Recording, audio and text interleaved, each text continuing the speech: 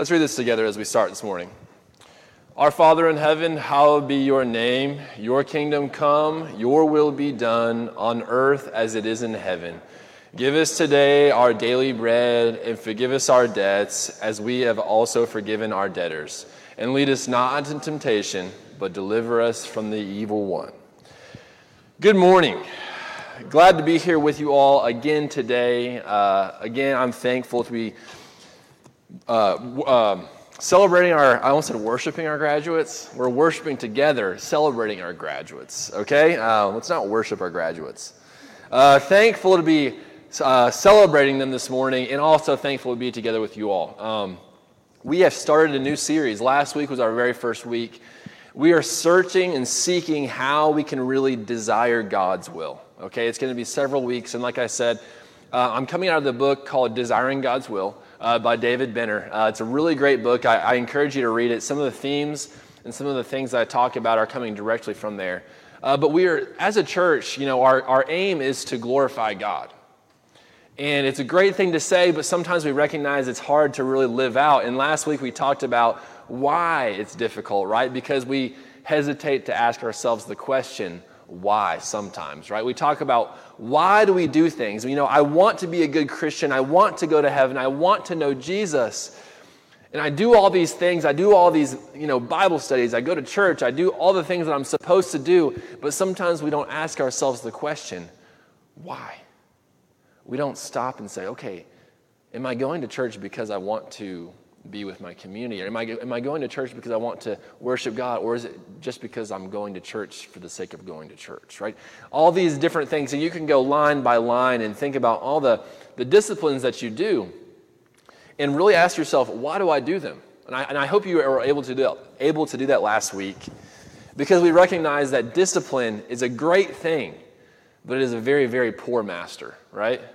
And when we call ourselves Christians, we are submitting our lives and we are saying, Jesus, you are our master. And we want to live in reflection of that. But we are seeking as a church to say, how do we go about desiring God's will in a deeper way?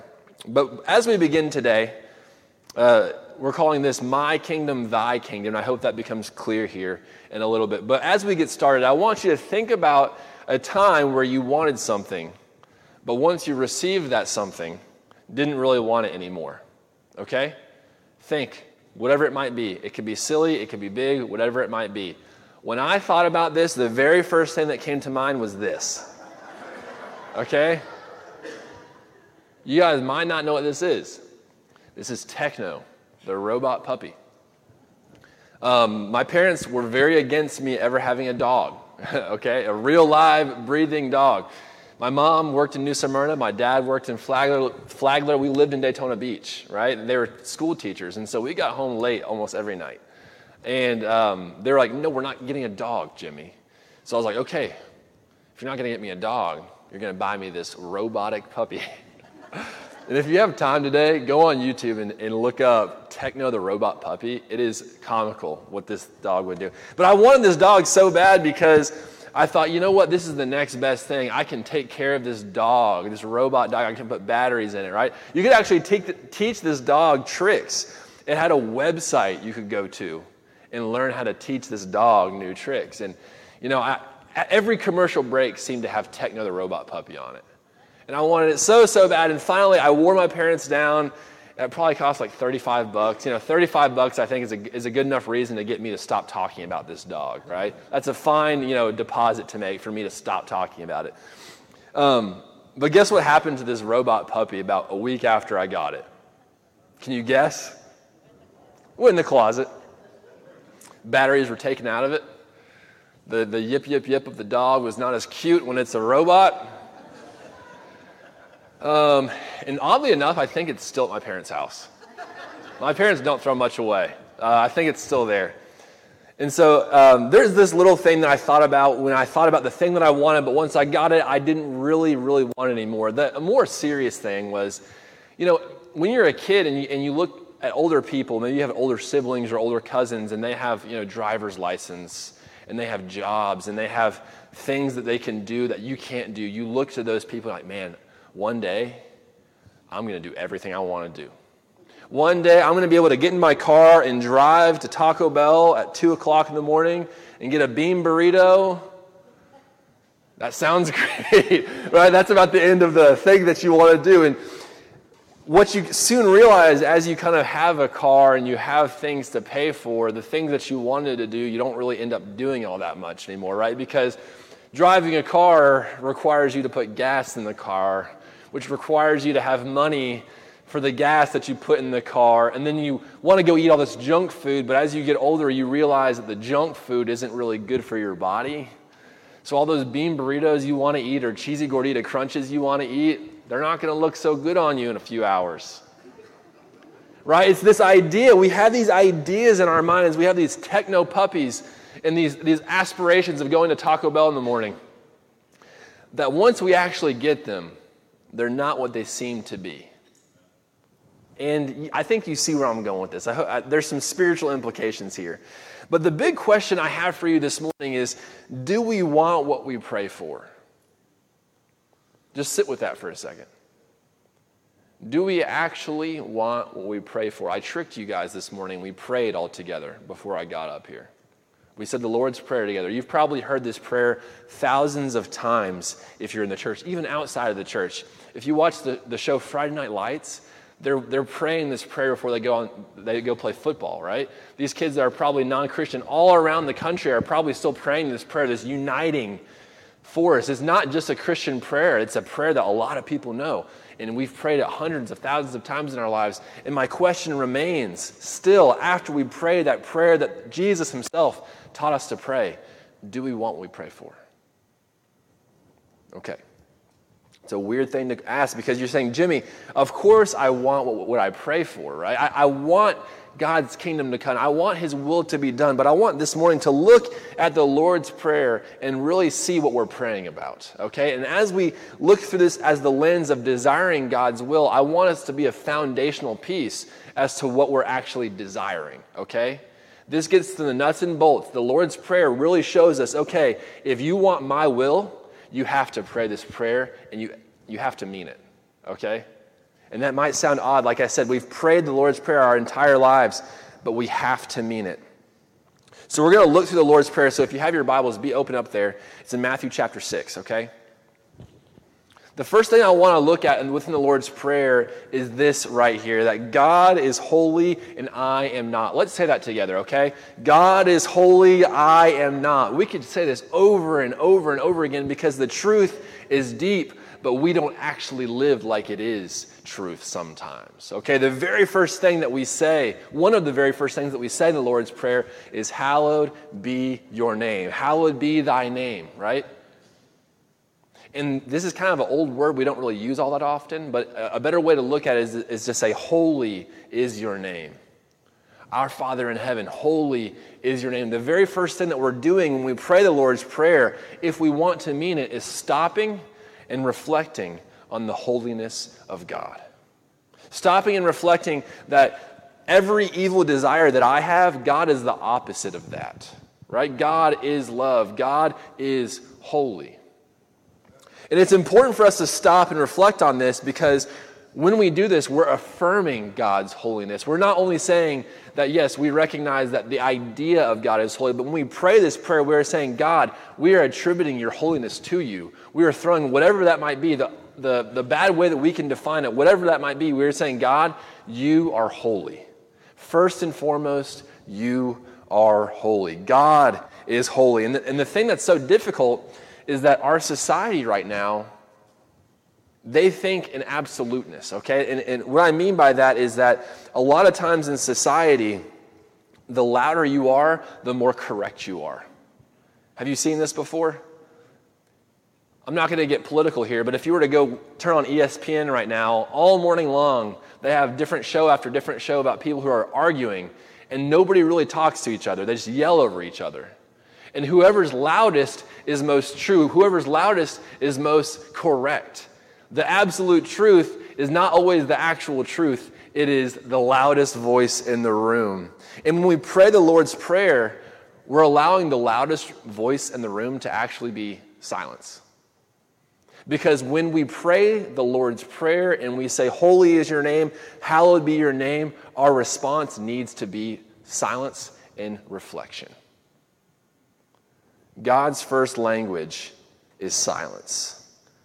God's native tongue is silence. We talk about Satan's native tongue to be lies. Well, God's native tongue is silence because he's holy and we are not. We should stop and reflect on this. And this is a big problem for my kingdom. When we talk about my kingdom and God's kingdom, because when we stop and reflect and say, you know what, God, you are holy and I am not, my kingdom becomes a little bit smaller. And my kingdom becomes a little less secure. Because what we like to do with our lives is to build up our little kingdoms to make us feel safe. To make us feel like we've built something, that we have accomplished something. But when we pray the Lord's Prayer, the very first thing that we recognize is that what we're building is not going to measure up to the holiness of God. Our Father who is in heaven, holy is your name. Hallowed be your name. Stopping and reflecting on that kind of kingdom. Because sometimes, even in church settings, I talked about the world being the loudest one and the argument is the most correct. That's not just in the world. Look at what Jesus is saying in the very context of the Lord's Prayer. This is what he's saying about the Pharisees. And when you pray, do not be like the hypocrites, for they love to pray standing in the synagogues and on the street corners to be seen by others. Truly, I tell you, they have received their reward in full. When we, even within the church, try to make our kingdoms to be holy kingdoms of security, of righteousness, of the things that we create and the things that we build, we get our reward on earth today. And you're saying, this doesn't happen. Yes, it does. If you hang around with Christians long enough, you're going to see a lot of people like this, who want to seem a certain way, who want to say all the right things, but they're not actually humbling themselves to the holiness of God. They're not actually praying the Lord's Prayer and meaning it when they say, God, holy is your name. You are holy, I am not. We don't want to be like the Pharisees, obviously, and we want the Lord's Prayer to put our self-holiness in check. So the very first thing when we're talking about desiring God's will and reading the Lord's Prayer is recognizing that God is holy and I am not. The second thing that I want to take away is that God's kingdom is truth. Okay, let's say that together, okay? God's kingdom is truth. If we are building up our kingdoms and we are going to compare it to God's kingdom, guess what our kingdom is going to look like? Pretty bad. Right? It's going to look flimsy. It's not going to be very sturdy, right? We are not holy. Christ makes us holy. And when we want our kingdoms to be greater than God's, we're not allowing the power of Christ to be within us. In this idea of God's kingdom, when we pray the Lord's Prayer and we actually want to mean it, we're not just saying God is holy and I am not and walking away. We actually have something to do here. Your kingdom come, your will be done on earth as it is in heaven. When I read this and when I read the Lord's Prayer, it seems like there's some action on my part after recognizing that God is holy and I am not. Okay? We say, hallowed be your name, your kingdom come, your will be done on earth as it is in heaven. As Christians, we cannot read the Lord's Prayer and just sit back and watch everything unfold. Are you with me? If we look at the life of Jesus, he didn't just come on this earth and said, you know what? In about 33 years, I'm going to be crucified. And so in that time span, things are just going to happen. And I might have a part of it. I might not. I might just watch other people do it. And God's kingdom will come and his will be done. But in 33 years, I have an appointment, and that's all I'm going to do. But see, sometimes as Christians, we forget our part in doing this, what the Lord's Prayer is calling us to do. When we're saying, your kingdom come, your will be done on earth as it is in heaven, that means that we have a responsibility to do something about it. As we stop and reflect and saying, God, you are holy and I am not, that reflection should bring us to a place of, God, I want to bring your kingdom on this earth. I want to be an integral part to what is happening, the infiltration of the kingdom of God within this world. We can acknowledge God's holiness and yet attempt to secure our own little kingdoms on this earth. And please, I want to say aside here, I am not saying that success on earth is a bad thing. Okay, we see plenty of people in Scripture who use their success to further God's kingdom. But when we build our kingdom with all the little things that we want to do and all the things that we want to accomplish, while also saying, yeah, I fall under God's kingdom too, we're missing out on what God's kingdom can actually do. We see ourselves as Interstate 95, and God's kingdom is the service road right beside us. Right? As long as God's kingdom is beside us and I can secure my kingdom, things will be great. As long as I can do whatever I want and accomplish whatever I want to do, and I can still go to church and do whatever I need to do there, I'm doing God's will. But the problem with that is that we're not stopping and reflecting on saying, God, you are holy and I am not, and God, I have a job to do on this earth. What might that be? It seems here that we are to be actively seeking how the kingdom of God can be lived out in our lives. How the kingdom of God can be seen in our jobs, in our schools, in our families, wherever it might be. That the kingdom of God is actually infiltrating, right? We are spies in God's kingdom network, infiltrating this world today, being people of peace, bringing light to darkness. That's what we're called to do. And that's what the Lord's Prayer is asking us to do. And you see, the problem is when we build up our kingdoms, we actually have an example of this in Acts chapter 5. If you want to flip there, you can. I'll have the verses up here.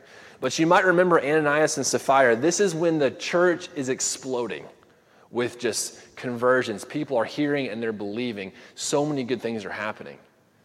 And Ananias and Sapphira, they sell their property. They have a great deal of wealth, and they say that they give it all to the church. And if you remember the story, they end up actually keeping some for themselves. But this is what Peter has to say to Ananias and Sapphira. Then Peter said, Ananias, how is it that Satan has so filled your heart that you have lied to the Holy Spirit and have kept for yourself some of the money you received for the land? This is my favorite part. I love how annoyed Peter is here. Didn't it belong to you because it was sold, and after it was sold, wasn't that your money, that the money at your disposal? What made you think of doing so? Not lied just to human beings, but to God. What Peter is basically saying here is, you literally could have done whatever you wanted to with that money. It was your money to spend, and you could have done whatever you wanted to do. But you came up in the church and said, we did this holy and righteous thing to help the kingdom of God. That's your issue. You're wanting your kingdom and God's kingdom to run parallel as long as they possibly can, and you're not stopping to consider what God's kingdom is actually calling you to do. We do the exact same thing, okay? We do the exact same thing, building up our kingdoms. And I love that Peter's saying, it is not wrong for you to have this because it was your property in the first place, but don't act like you are doing God's will while actually carrying out your will. We have a job to do, and it's not to be these convoluted, and we know what happened to Ananias and Sapphira. Bad thing, right? They dropped dead. It's not good. Our kingdom cannot be God's kingdom. As long as we keep building our kingdom, our private kingdom, the kingdom of God cannot expand on the earth. I might be dating myself a little bit here. There's this band that I used to listen to in high school called Five Iron Frenzy. They're a Christian band. They're like punk rock, kind of. But they have a lyric that I always think about. And it's the song is called Eulogy, and it's talking about dying to yourself. And there's this part in the bridge where he says, if Jesus Christ is truth, then I am mostly lies. If Jesus Christ is love, then I have failed to try. Right? Hear that one more time. And that comes a little bit from Scripture too.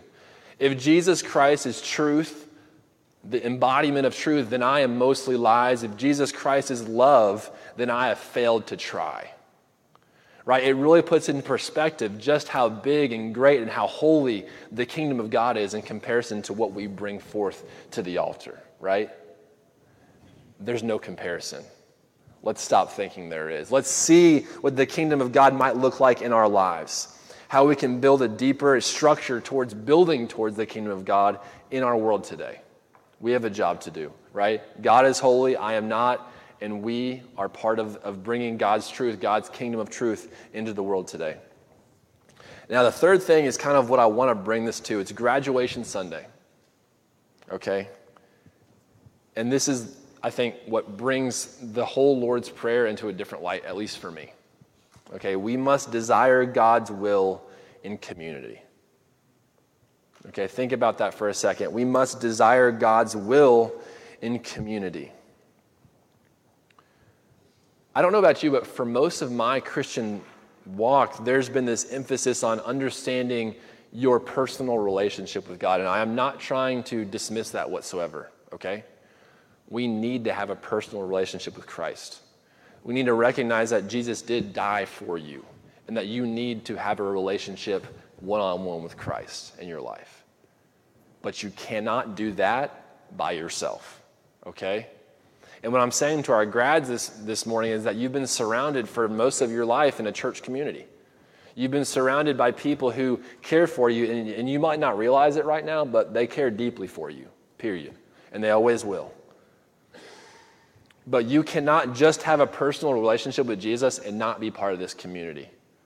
Right? We got comfortable, and I'm not trying to, I understand a lot of people are still worshiping with us online for health reasons, and I'm so thankful we have this conduit to still worship together and be the body of Christ. But a lot of us got comfortable with not being part of the body over the season of COVID. We got comfortable having an insulated life, saying, you know what? I can just have a relationship with Jesus. I can read my Bible. I can watch the sermon on YouTube or Facebook, and I'm good. That's what Satan wants you to believe. Full out. We must desire God's will in community, okay? This is important. I underline this because it was enlightening to me, okay? This is the Our Father prayer once again, but I underlined all the plurals. And I said the very first thing that we grasp is the holiness of God, but the very, very first thing that we grasp is the unity that we have to have as we observe God's holiness. The very first word, our Father in heaven. Hallowed be your name. Your kingdom come, your will be done on earth as it is in heaven. Give us today our daily bread, and forgive us our debts as we also forgive our debtors, and lead us not into temptation, but deliver us from the evil one. You cannot do this alone. And the thing that I really want to understand is that God is not just your Father, He is our Father. Right? He is not just your Savior, He is our Savior. And when we stop thinking about it just such a selfish way of being this Christian who doesn't need community, who doesn't need to be part of this fellowship, you're missing out on the entire work of Christ. I truly believe that. Our Father in heaven. He is our Father who does these works. To desire God's will, it cannot be a solo exercise. I don't know if you're a documentary fan. This might scare a few people, okay? If you don't want to look at this, don't look at it, okay? But there's a documentary called Free Solo. I think it's still on Hulu. This guy's crazy. One of the craziest sports that exists on planet Earth. These guys scale rock faces with zero equipment. It's not a good idea, okay? We don't have mountains in Florida, so I can say, we do have a climbing gym maybe in town, but this is extreme. I can't watch this documentary. I tried to. It gets my stomach sick to watch these guys scale these mountains by themselves, no equipment. If he lets go right here, it's done. The problem is that so many Christians take this approach to their Christianity. If I just read this book, if I just read my Bible, if I just do the things insulated from everybody else, I will have a right relationship with God. Free solo Christians die. Period.